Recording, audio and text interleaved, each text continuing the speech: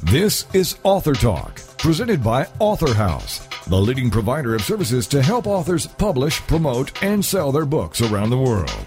Author Talk is a show about new books and the authors who wrote them. It's an opportunity for prospective readers to hear directly from the writers, to hear what inspired them to write and publish, and to hear all the inside details about their books. Here is Author Talk with host Steve Jorgensen. Greetings for Steve Jorgensen and for Author Talk. This is J. Douglas Barker. I'm visiting today with Alfred Leonardchuk to discuss his book, Briex, Dead Man's Story. Alfred, welcome to the program. Thank you for inviting me. The last part of your book, which is 250 pages or 258 pages in length, you recount the day that you boarded a plane for Toronto. Boarding a plane to Toronto, you purchased an airport stationery pad, and you were beginning to reflect on this story that you've penned. And you began to question yourself whether this story that you're about to recount or make notes on was fact or fiction. And assuming that dead people can't speak, how close to reality could this story be? And your response to yourself was, maybe I would never find the answer, and then you began to write. This story is based on fact. Is all of the content factual, or is there a measure of fiction also included in your story? The story is facts. That means the Briex story there was the biggest scam in gold mining industry ever. And that happened from 1994 to 1997. I know it because my company, which I was a chairman at that time, Minorca Resources, we had a financial interest with original owners of the property in Indonesia. We had operation in Indonesia. However, we never went to own the property. This was one of our property. And we never had a technical data. So can you imagine that you have a company which start at 25 cents and become a star on Toronto Stock Exchange, New York Stock Exchange for over $270. Now, from nothing to over $6 billion. So, of course, that was every day the news and media was just talking about it. Now, I know the story, how was that built, how done well this company. However, in the end, when the mining company Freeport become a partner forced by Indonesian government to start operation, building or operation the mine, they've done due diligence to re-drill back some of the holes, and they find it that there's absolutely no gold. This is gigantic hoax. So can you imagine all the collapse, all the fears, all the situation which went through every day in TV, in media, etc. was just the story of Briex. Now, this is not ordinary scam, not like Ponzi scheme or Madoff, etc. In this story, nobody ever was charged or sentenced. And the principals of the company are living quite comfortable life, including the supporters and bankers. And why? Because the main accusé, the main person who done that, Filipino original geologist with all his geologist teams, he committed suicide. He jumped from helicopter in Borneo jungle. So, after all the legal cases, everything finally, after 10, 15 years, was closed. The main accusé, the guy who made that, is dead. So, no, the dead people has no value for the course. Now, why is my story Dead Man's Story? Because one day, last year, 2012, in February, in Rome, when we have a place there, I met a man called Akira Guzzo, who was interesting in me. I met him in one of the churches. I just went to visit it. And he invited me for lunch. So we spent the whole day, and he told me exactly the story of Michael de Guzman, the famous geologist who jumped from the helicopter to the jungle, with all the details. How was that done? Who was responsible? How did it end? And how actually he allegedly died. Now, is this the Akira Guzzo who telling me the story of somebody else? Or this is Michael de Guzman alias Akira Guzzo today? You know, he did change. He's not the same. He's now not 40. He's 57. And we talking whole day and all evening. Okay, we had a few glasses of wine. So that's why we, together with conversation, did create a situation in which we put ourselves in year 1997, how it was done, how everything happened. And that's what, I cannot verify that. I cannot go through the files. I cannot go through the stories what he told me. That is a fiction. I cannot confirm that this is a fact. But this is based on the facts. And today, we all will ask ourselves question, is that true? Is that magic? Is that just a story or fiction? However, the details of that story, the way how was all described by him to me, the way how we discussed, it's amazing. It's just fascinating. And all the previous reports, all the course reports, all the TV series, books, etc., were all off track. Nobody ever could imagine that what was done that way. That's why it's so fascinating. As I say, I have to write this story. This is too much. Have you had conversations with Akira since your meeting in Rome? I cannot tell that at this moment. That's really part of another story, and it's in progress. Perfect cliffhanger for an author to put out there for the listeners. But this is true. I'm sure it is. How long did it take you to get the facts together to publish this book? I did actually. I wrote some of my memories just before, but was nothing sensational. I just for my son, for friends, etc. Everybody was asking me to write the stories. Maybe more because I was very, very much connected in Indonesia, and because Indonesian government was forcing the company to give them 45% in that deposit. Well, can you imagine 45%? It's not nothing for 200 million ounces. You're talking 90 million ounces and $1,000 an ounce.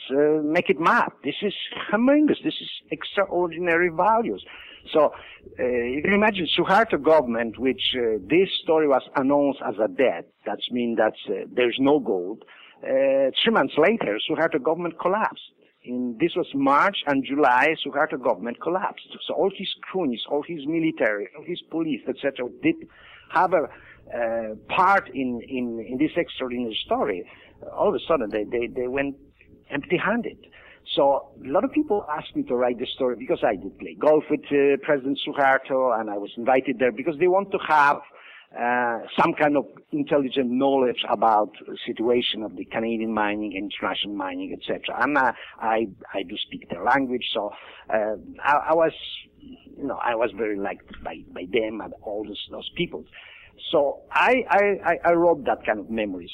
However, this story, I start to write, and after I show my wife and talk about it, she said, we're living good life. Why don't you try to dig in that story? So then I talked with John Inc., who is a guru in gold and who was involved, who was my financier. He's got a Maison Placement in Canada and Brokerage House, investment house in Toronto. And he said, tremendous, write the story. And actually he, in the first page, he wrote me a testimonial about it. He said, this is phenomenal story. This is something what we were waiting for, because you disclose how actually was done, who did it, on which circumstances. And also, surprisingly, the personage, the character of Michael de Guzman is not corresponding to the description of all the previous statements about him.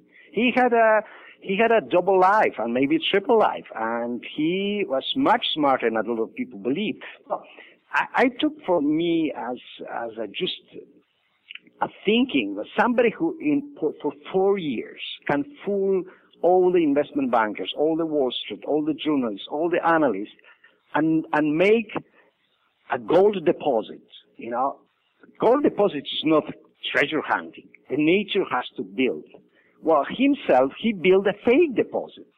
It's not a small one, and fool everybody in that. So he must be tremendously intelligent, well organized, and yet nobody ever saw that way. And also, we have to also say one thing. From my story, nobody ever knew how much money was made and who was participating and who was really victims. Well, he described, that's been Makiro Guzzo, described extremely well participants, the organizers, the way it was done. So, no one scam can made be by one person. Even Madoff and Ponzi, they always start from modest sizes until vast participation of the supporters or give them, rich and famous status. So this was very similar, and nobody ever actually digged to that side of the story. So that's why this is Dead Man's story represents kind of reflection that we have to be aware for next story which will come like that. And the scams in financial market are coming and going and leaving many victims who in the end don't know what's going on. So in this, especially in this story, that nobody ever faced the charges. Nobody ever was sentenced. And Bob Sherman, the principal organizer of the company, is still alive very well, living in Cayman, and other supporters, etc. Because one man was sacrificed, died. Now, did he really die? That's what the story is. And I'm still amazing. It is an amazing story, and the way you've approached this, it's as a narrative. It sounds or begins to read almost like a fiction, but then you realize this is based on facts. So it's not a research book. It's actually a story that will take you into the middle of it. It's wonderfully done. And gold has been a fascinating substance for centuries and millennia. And people are always fascinated by the lure of gold, and that's what enticed people. One of the interesting facts that you mention in here is that if all of the gold that had been mined in the history of the existence of the world, it would only fill 2 Olympic-sized swimming pools. Is that still accurate? It's still accurate. That's amazing. We don't mine that much gold now. Today, our production is going down, and the appetite and demand is growing. And we have to also say that after Second World War, we made probably around half of this gold production. But gold absolutely is fascinating metal, and is used as a monetary system, is used as a hedge, is used as a reserve, and was used for generation also. We're making wars because of gold, and sometimes the woman, sometimes some political reason. I was just back in Cartagena, and this is beautiful city, and I had a very nice conversation with officials of the Biennale and with the people. And I just told them, you have beautiful, they were so proud, this beautiful city, etc. But this city was built because what? Because of gold. The Spaniards came there because there was gold there. And they didn't dig nowhere. They just dig in the tombs of Sino population who was living there before. And they just steal the gold from there. And it's still fascinating. So everywhere on the streets you have a gems, you have a emerald and gold. So it is fascinating. It's not dying and will never die. The story, Bre-X, what was the most unbelievable, in your mind, discovery that you made, or the most exciting scene that's in your book? It's actually how all this began. Because everybody was thinking that the scam was kind of premeditated, organized, well organized by the officials of the company. Well, according to the story of Aki, that's absolutely not like that. And that was amazing, and that was surprising even for me. I didn't see that way the infamous geologist Michael Guzman. Everywhere he's described as a very bad, nasty scam organizer, lonely geologist walking in a jungle to trying to find his way and supporting by the financial scammers.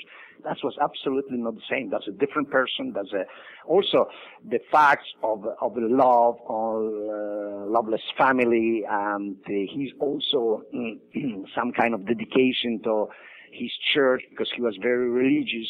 And that's nobody ever saw that. Neither me. I met him several times, And I had the impression that she's just a chubby, funny, womanizer, heavy drinker, and not well-organized person. But the other side, I'm an engineer, I know mining, I know geology. I was always thinking, how come such a, marginal person could make such a phenomenally organized scam?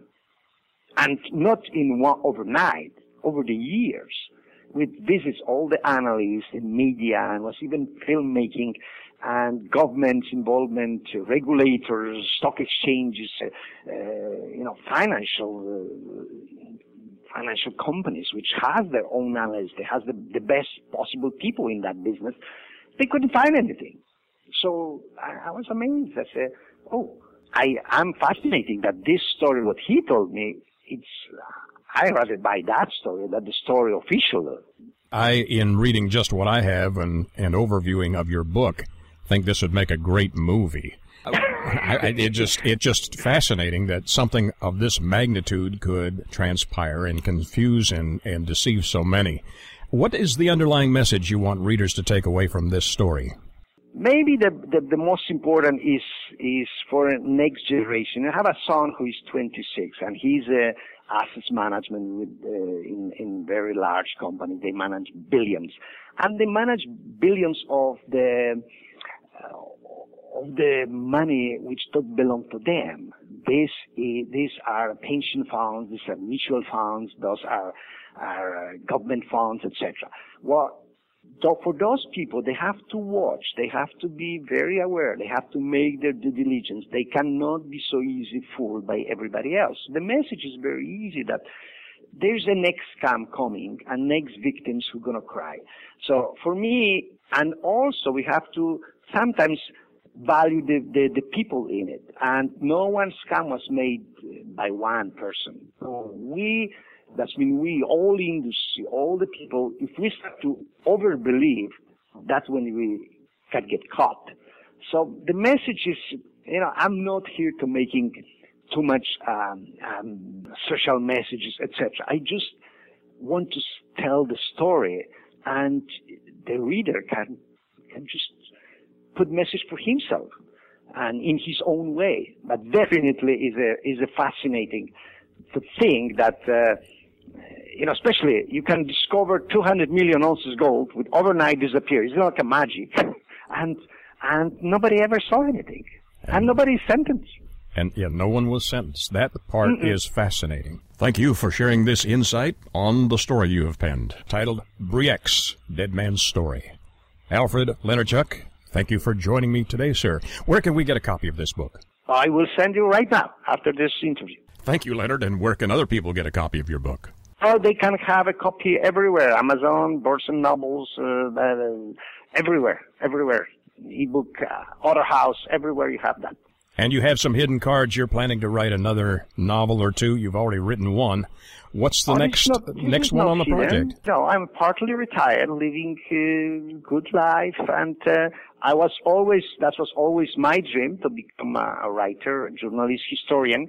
But, I was born in Poland. That was impossible at the time, so I went to engineering school. And my father said to me, writing and history can be a hobby. You have to have a bread and butter, so go to engineering school. But he was right. So, but now, I'm 60, I still have a time to write. And yes, I have, at this moment in preparation, to eventually will be then the saga of it, depends. And as you previously said, this is material for the movie. Yes, and this moment we are presenting that story to some scriptwriters and producers, etc. Yeah, I would love that to see that on the screen. Well, I'll be second in line to view that movie if it ever gets produced. It looks like a wonderful story and a great read. 258 pages. The title again is Bre-X, Dead Man's Story. Alfred Lenarchuk, thank you, sir, for joining me today. Thank to you and to all you listeners. For Author Talk, this is J. Douglas Barker. You're listening to Author Talk. We'll be back right after these messages. Hi everybody, this is Pete Dix of Beatles and Beyond. why don't we all come together and hear some of the tracks off the latest Beatles release on this radio station.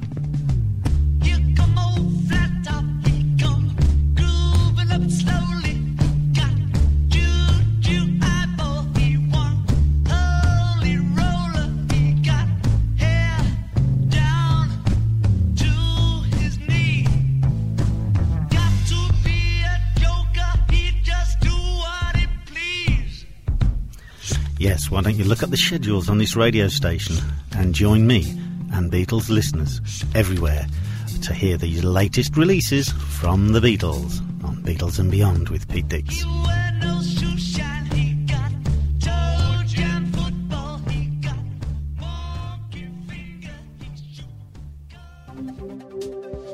Welcome back to Author Talk, brought to you by Author House, helping authors publish, promote, and sell their books around the world.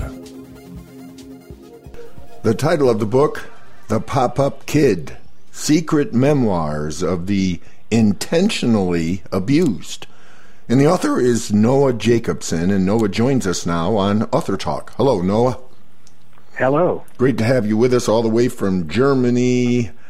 This is a deep look behind the hidden doors of the unknown, leaving the reader with fears and questions about the many unseen events that are going on all around us at times. And you experienced, let's see, how many near deaths, Noah? About 15. 15 to this date, and we'll get into some of those as well, and many unexplainable rescues, and then, of course, terrible abuse from I don't know, she really wasn't your stepmom. She was the step-girlfriend, I guess. Yes, that's right. But, that's right. You know, a life filled with what may have seemed, right, on the surface, must have seemed because your father and mother were so popular. Tell us a little bit about, them, and then that first incredible event on your 6th birthday. Yes. Well, my father was quite the athlete. He was chosen by the Army. He was chosen to represent the Army in the Olympics, and so he was always in the training atmosphere. And my mother was a singer, and she had sung for a very popular group in those days called the Orioles, and so they both were in the limelight, and so they received an enormous amount of attention from outside entities because of this. And because of this, also, we had the opportunity, as you might imagine, this is the 60s, 1963, we had the opportunity to travel a great deal because my father was in the Army and had special privileges because of his athletic abilities. But sadly, in 1963, my father suffered an accident while high jumping, and he landed over the sandbox that he should land in while high jumping, and he landed in the street, broke both legs. And so we were on the way to the hospital to visit him on June 25th, 1963, which happened to be my birthday. And it was warm in the car on this day outside of Fort Greely, Alaska. And my mother had asked if I would roll down the window in the car to let some air in. I was sitting behind her, and so she couldn't see really what was going on behind her. I went to open the window, and because I was so excited, I believe, that she had asked me in the first place to open the window, I went to do it, and I grabbed the doorknob, and I opened the door. I fell out of the car, still holding on to the door handle. It was an old DeSoto, very heavy car, so the door was extremely heavy, and probably should have, because of the weight of it and the speed of which the door opened, probably should have tossed me into the middle of the street. But it did not. I held on to the door, and I tried to manage stopping my legs from going underneath the tire, which was my major focus and my concern.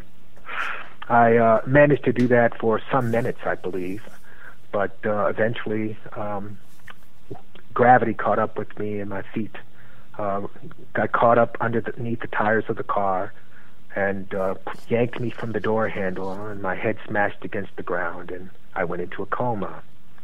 And I was in a coma for that time, at least 6 months. So, that was just the start of these near 15 events that have almost taken your life. Yes. And you must look back on this and then wonder why about those events, and then why about, this woman who comes into your life. It's really your father's girlfriend after he's left your mom, and then she abuses you, and not only you but your brothers as well. Just give us just an example of what she was doing. Yes, she was really abusive. First of all, she was in the Army also, and I believe that she was a female drill sergeant, so she was really, really heavy. And she really resented the fact that she had to come into this relationship with my father, with me and my brothers. And so rather to deal with us directly, she would lock us away so she didn't have to see us. And she would put us in the attic in the dead heat of the summer for days on end. We would be offered no food and no drink. And when we were suffering from dehydration, often we'd bang on the door to the attic and ask please for water. And rather than giving us water, she would pull us out of the attic and beat us severely, and then put us back in the attic and shut the door. The only time that we were allowed out of the attic was when it was known that my father was coming home. And then when it was sure, because he came home so rarely. So when it was sure that he was coming home, she would pull us out of the attic and brief us on what we should never say to him. We were warned that if we would ever tell what she was doing to us, that she would kill us. And so out of fear, we never opened our mouth. So you've got some key messages in your book. Let's talk about To the Abused. What is your message? Yes, I would like to say to the abused that, I know it's hard. I really know it's hard. And while you're in the middle of that, you can't see your way out of it. But I can only tell you, you have to keep your faith. Keep your faith and keep your focus on your higher power.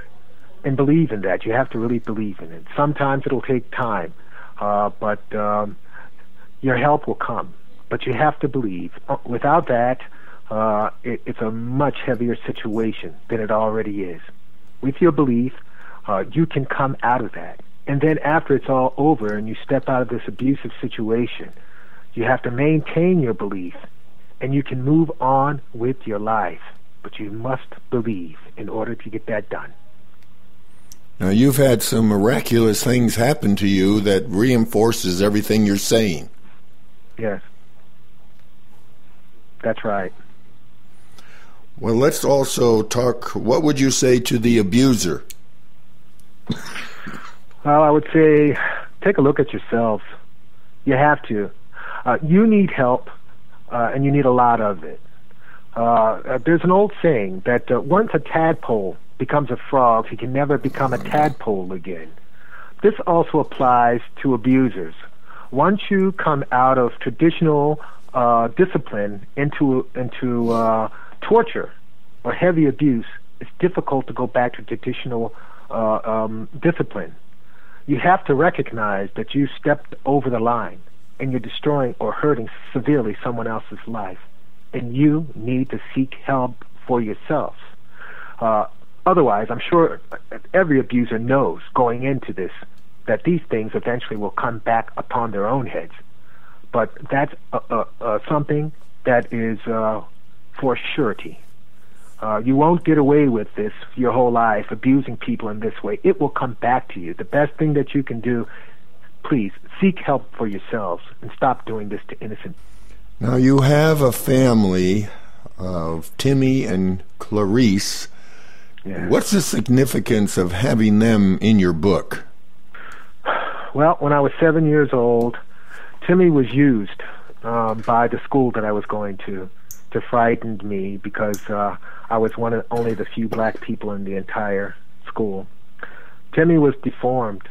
He had a tumor. He wasn't deformed. Well, he was deformed because of the tumor.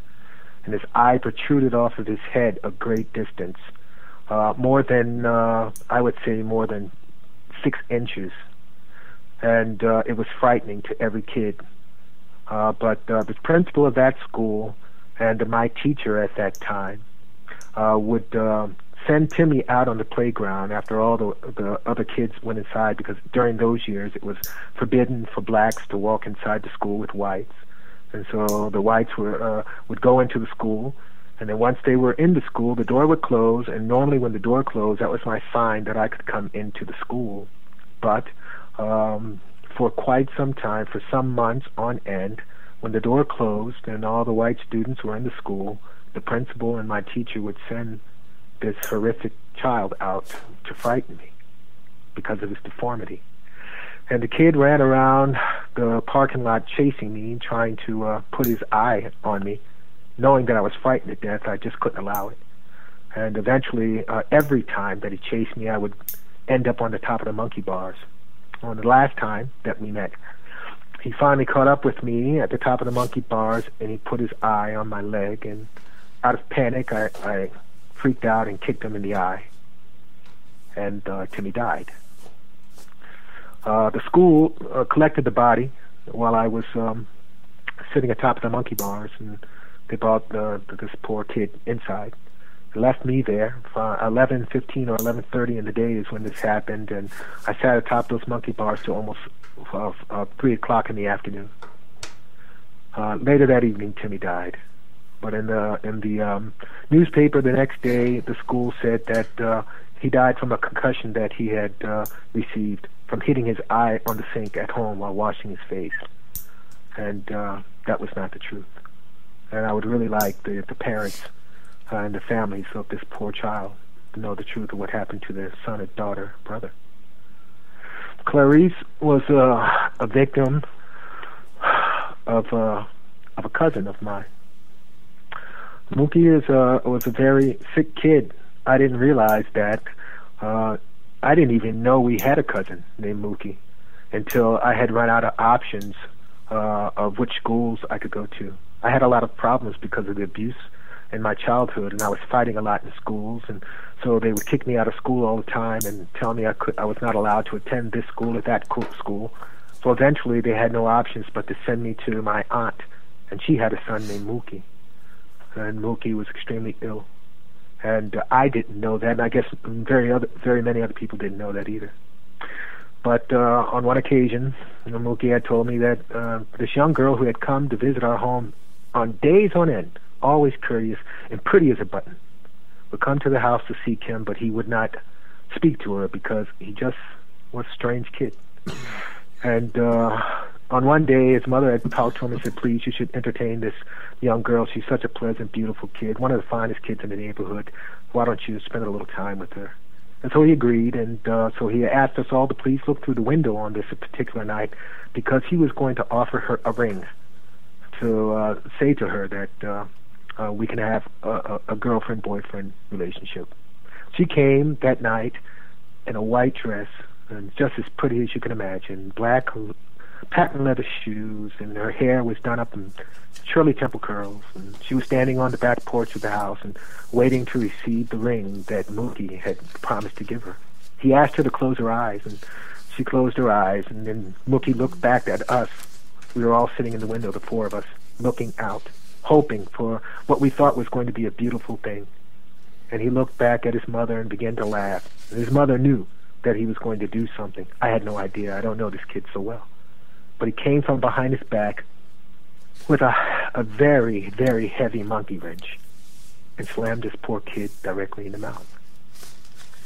And the kid lay on the ground, and teeth were everywhere, and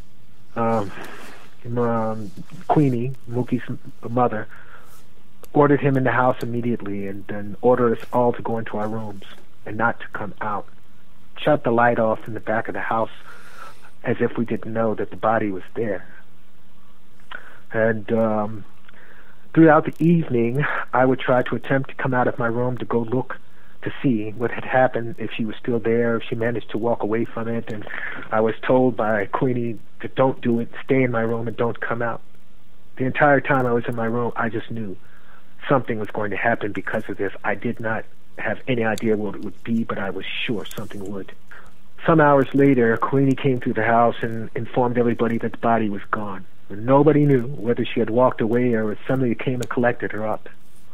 So we went to bed that night with the belief that everything was okay. This is what Queenie was trying to sell me. But I knew in my heart it was not okay. Something was seriously wrong. Around 3 o'clock in the morning, police cars came from everywhere. There must have been more than 10. And they surrounded the house and opened the doors, and they were out with their pistols, and they had a man with a megaphone and asked the Queenie to come out of the house. And eventually, well, she came through the house and told us all to hide under the beds. So I hid under my bed, and I was in great fear.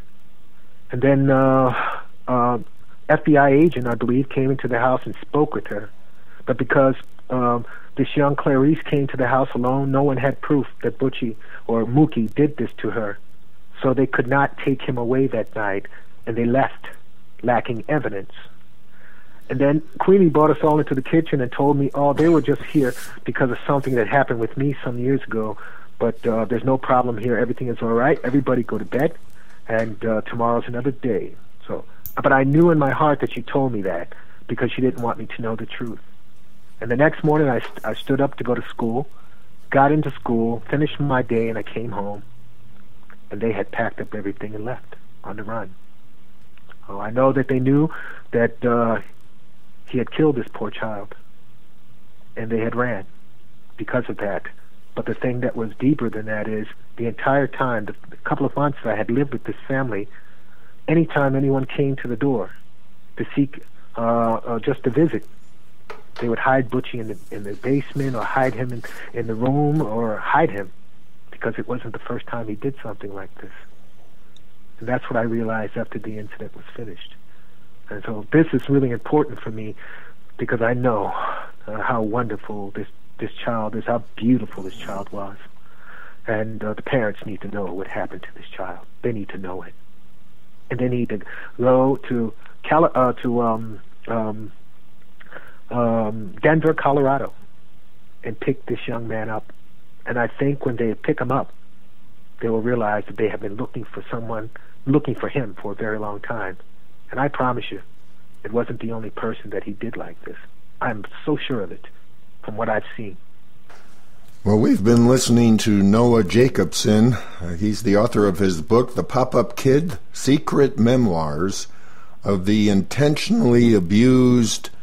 He said 50 years of unexplainable events. He's also had accounts where he calls them unseen powers that have pulled him from the teeth of death more than 15 times. Incredible book. Noah, tell us how to get your book. Yes, right now the book is available over Amazon.com, and you just search for The Pop-Up Kid, and there it'll be. Well, thank you so much for being with us on Author Talk. Thank you very much for having me. I appreciate it.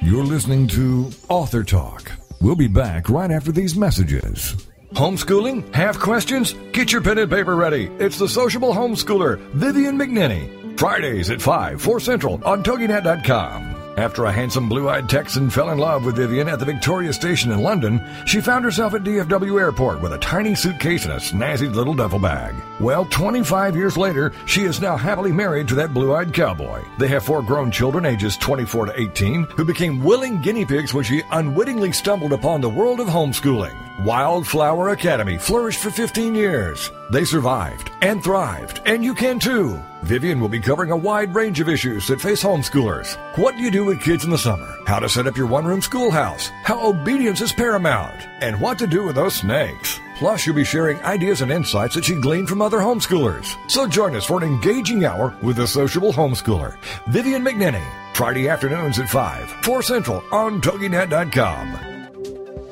Welcome back to Author Talk, brought to you by Author House, helping authors publish, promote, and sell their books around the world. The title of the book, Success, Wealth, and Happiness, A Proving Guide to Better Your Life. And the author is Gary Henson, and Gary joins us now on Author Talk. Hello, Gary. Hello there, Steve. Great to have you with us. success, wealth, and happiness. I think we all can relate to those three great goals to have. And you're going to give us these 10 principles that can help us get there. You asked a big question, and I think every one of us needs to ask ourselves, look in the mirror and say, are you unsatisfied with your current position in life? Well, there's something you can do about it, obviously. And what you can do is follow what Gary has, through incredible experiences, successful experiences, and you can fill us in on the details about your background, Gary. Well, in fact, let's start there. Give us some of your background and then how this book came about.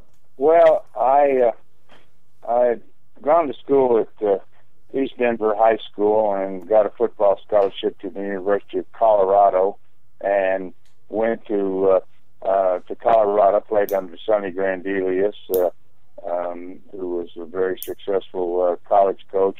And then I was drafted by the Los Angeles Rams, but actually traded to Philadelphia my first year, Philadelphia Eagles, and I went there, played, had a successful year, played with Sonny Jurgensen, Tommy McDonald, Irv Cross, and a lot of great Eagles players, Pete Retzlaff. And then, unfortunately, I got torn ligaments in my ankle, got hurt, and the second year, I came back to Denver, where I had a job as a stockbroker, and but my injury healed. I was able to sign on with Denver, played with the Denver Broncos. In 1964, had a great year with them. Played with guys like Lionel Taylor.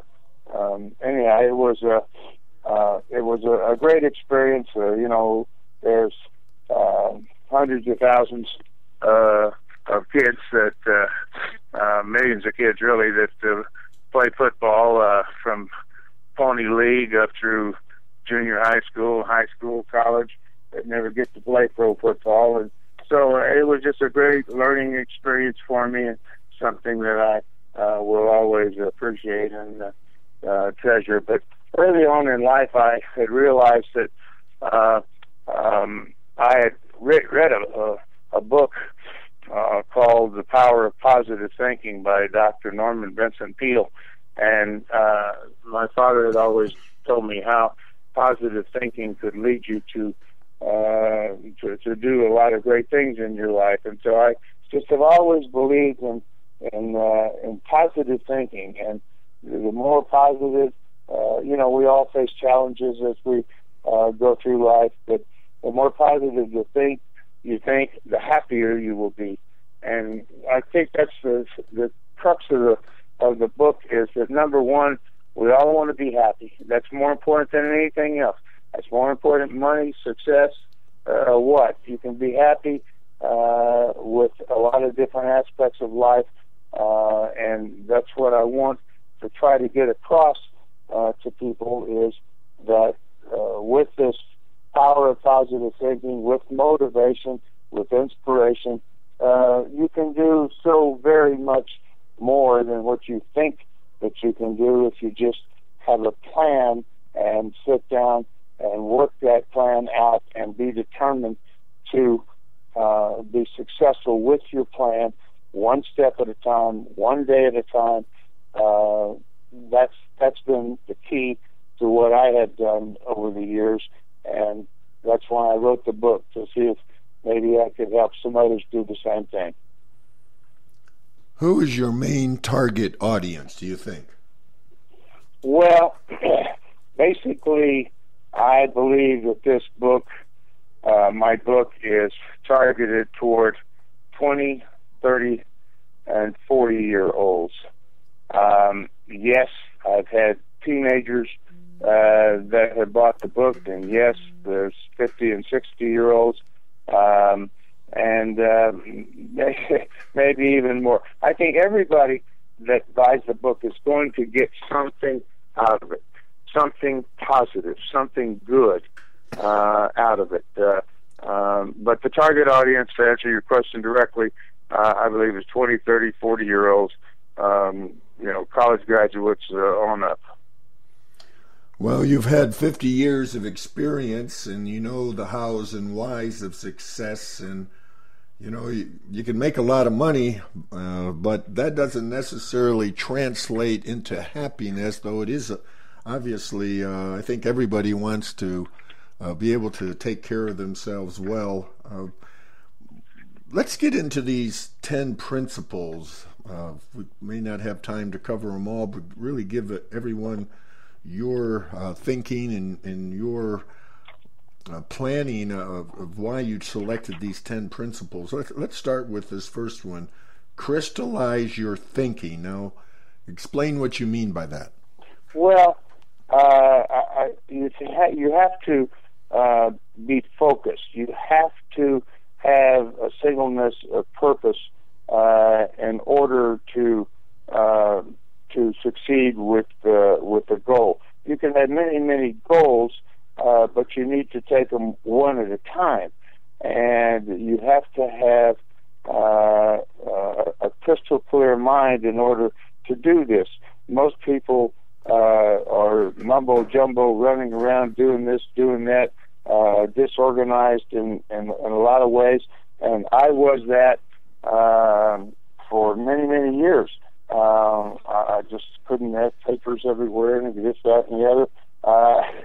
And then finally I said, no, I'm going to change this, just one thing at a time. It's like the people that got a messy house and they decide to clean up one room at a time until they get the whole house clean, and they keep it that way. And it's kind of the same way with your mind. You got to crystallize your thinking. You got to make sure that you are crystal clear in all of your thinking, and get a singleness of purpose in reaching these goals, and do what I call, your success. But the success that you will have in your life is going to be directly attributed to how you think, and that's a very important aspect of your life is to make sure that you are thinking and always think in the positive manner. And this self-assurance system, what I call SAS, self-assurance system, is something that you will keep with you forever once you get started and get this crystallizing your thinking down. You'll see that things just happen to work better. I think we've all heard how important it is to set goals. Why is it so important to write them down and really, I guess, crystallize those as well? Well, I think that's another very important point that we bring up. In order to, I've found that in order for people to succeed with a list of goals, they need to write down exactly what they want to do. If they can see it in writing and look at it every single day and say, this is a goal I'm going to have. I'm going to reach this goal. There's a lot of people that espouse that, I've already reached this goal. Well, I don't quite believe that. I think that it's important just to have this in front of you. This is where I'm going to be. It may be 6 months, a year, 6 years, or 10 years from now, or even longer, but I'm going to reach this goal. And having a specific goal written down and the steps to reach that goal, and that you know that you have the faith and determination and ability to get there, then just makes everything even more positive when you when you start that first success. The first movement toward a successful goal is writing it down. We can say we have goals, we can talk about them, but until we write them down, we really don't think through every everything that has to happen to reach those goals, I guess. Yeah, that's right. I mean, I think success breeds more success. And, you alone are responsible for your own success. And the feel of success is something that will make us so very, very happy alone. It's not necessarily the wealth. It's not necessarily all about the money. It's that I achieved this goal no matter how, whether it's a promotion, whether it's getting a degree, whether it's buying a company, whether it's starting your own company, whatever that it may be, there is a certain amount of satisfaction that comes with reaching any goal. And then you can set more goals, and then you can set more goals, and then you can set more goals. So that's the whole point, is we have to be able to write down our goals. We reach the goals, and then we can go further and further and further, and people will look at us and say, that guy is really focused. He knows what he's doing. He's dedicated. He's going to go far in life. You talk about this sincere desire. You also talk about an intense inner drive. Is that really the power behind it all? Well, yes, it is, Steve. I think one of the great words in the English language, in my opinion, is persistence. You just keep after it and keep after it and keep after it, and nothing is going to stop you, no matter what what obstacles come up. If there's a will, there's a way.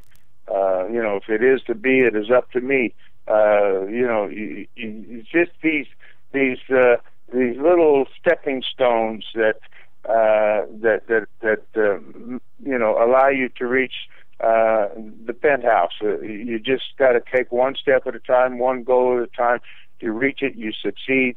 One of the important things, of course, the financial aspect is making sure that your house is in order as far as taking care of living within your means, and saving and investing and doing the things that you need to do with the financial aspect, and that builds a tremendous amount of self-confidence as well. And the next thing you find out is, I can make more money doing this, and then with the money I can do this and do this and do this, and all of a sudden the self-confidence is greater, the intensity is greater, the persistence is greater, and you just never ever give up.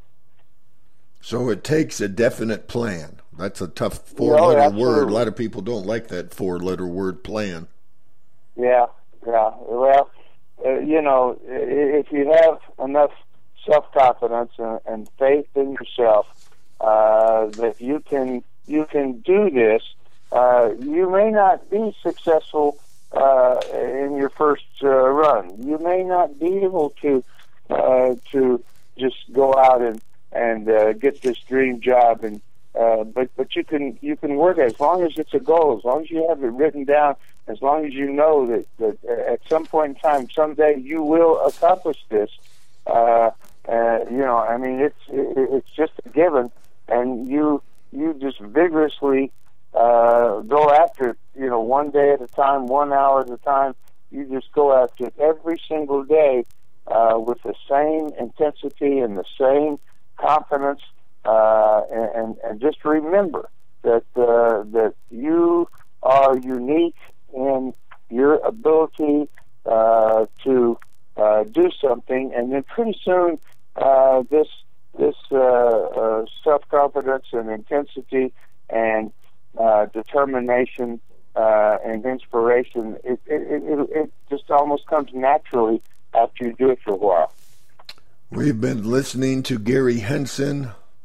He's the author of his book, Success, Wealth, and Happiness, a proven guide to better your life. Gary's got 50 years of experience. Gary, tell us how to get your book. Well, we have our own website here. It's www.guidetobetteryourlife.com.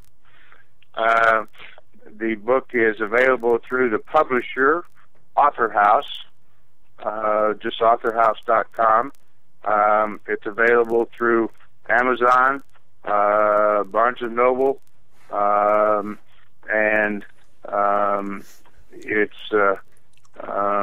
it's easy to go onto the computer and just type in Success, Wealth, or Happiness. It'll pop up there. But www.guidetobetteryourlife.com. It's on Twitter. It's at the number 2 Better Your Life, and Amazon is probably where most people go. Well, thank you so much, Gary, for being with us on Author Talk. Well, I really appreciate it, Steve. It's been my pleasure, and I know one thing I'd like to leave with the listeners is, if you never try, you don't know how successful that you can be. But buy my book, read it. I know it's changed lives already. I've had people tell me that it's changed their life. It can change yours as well.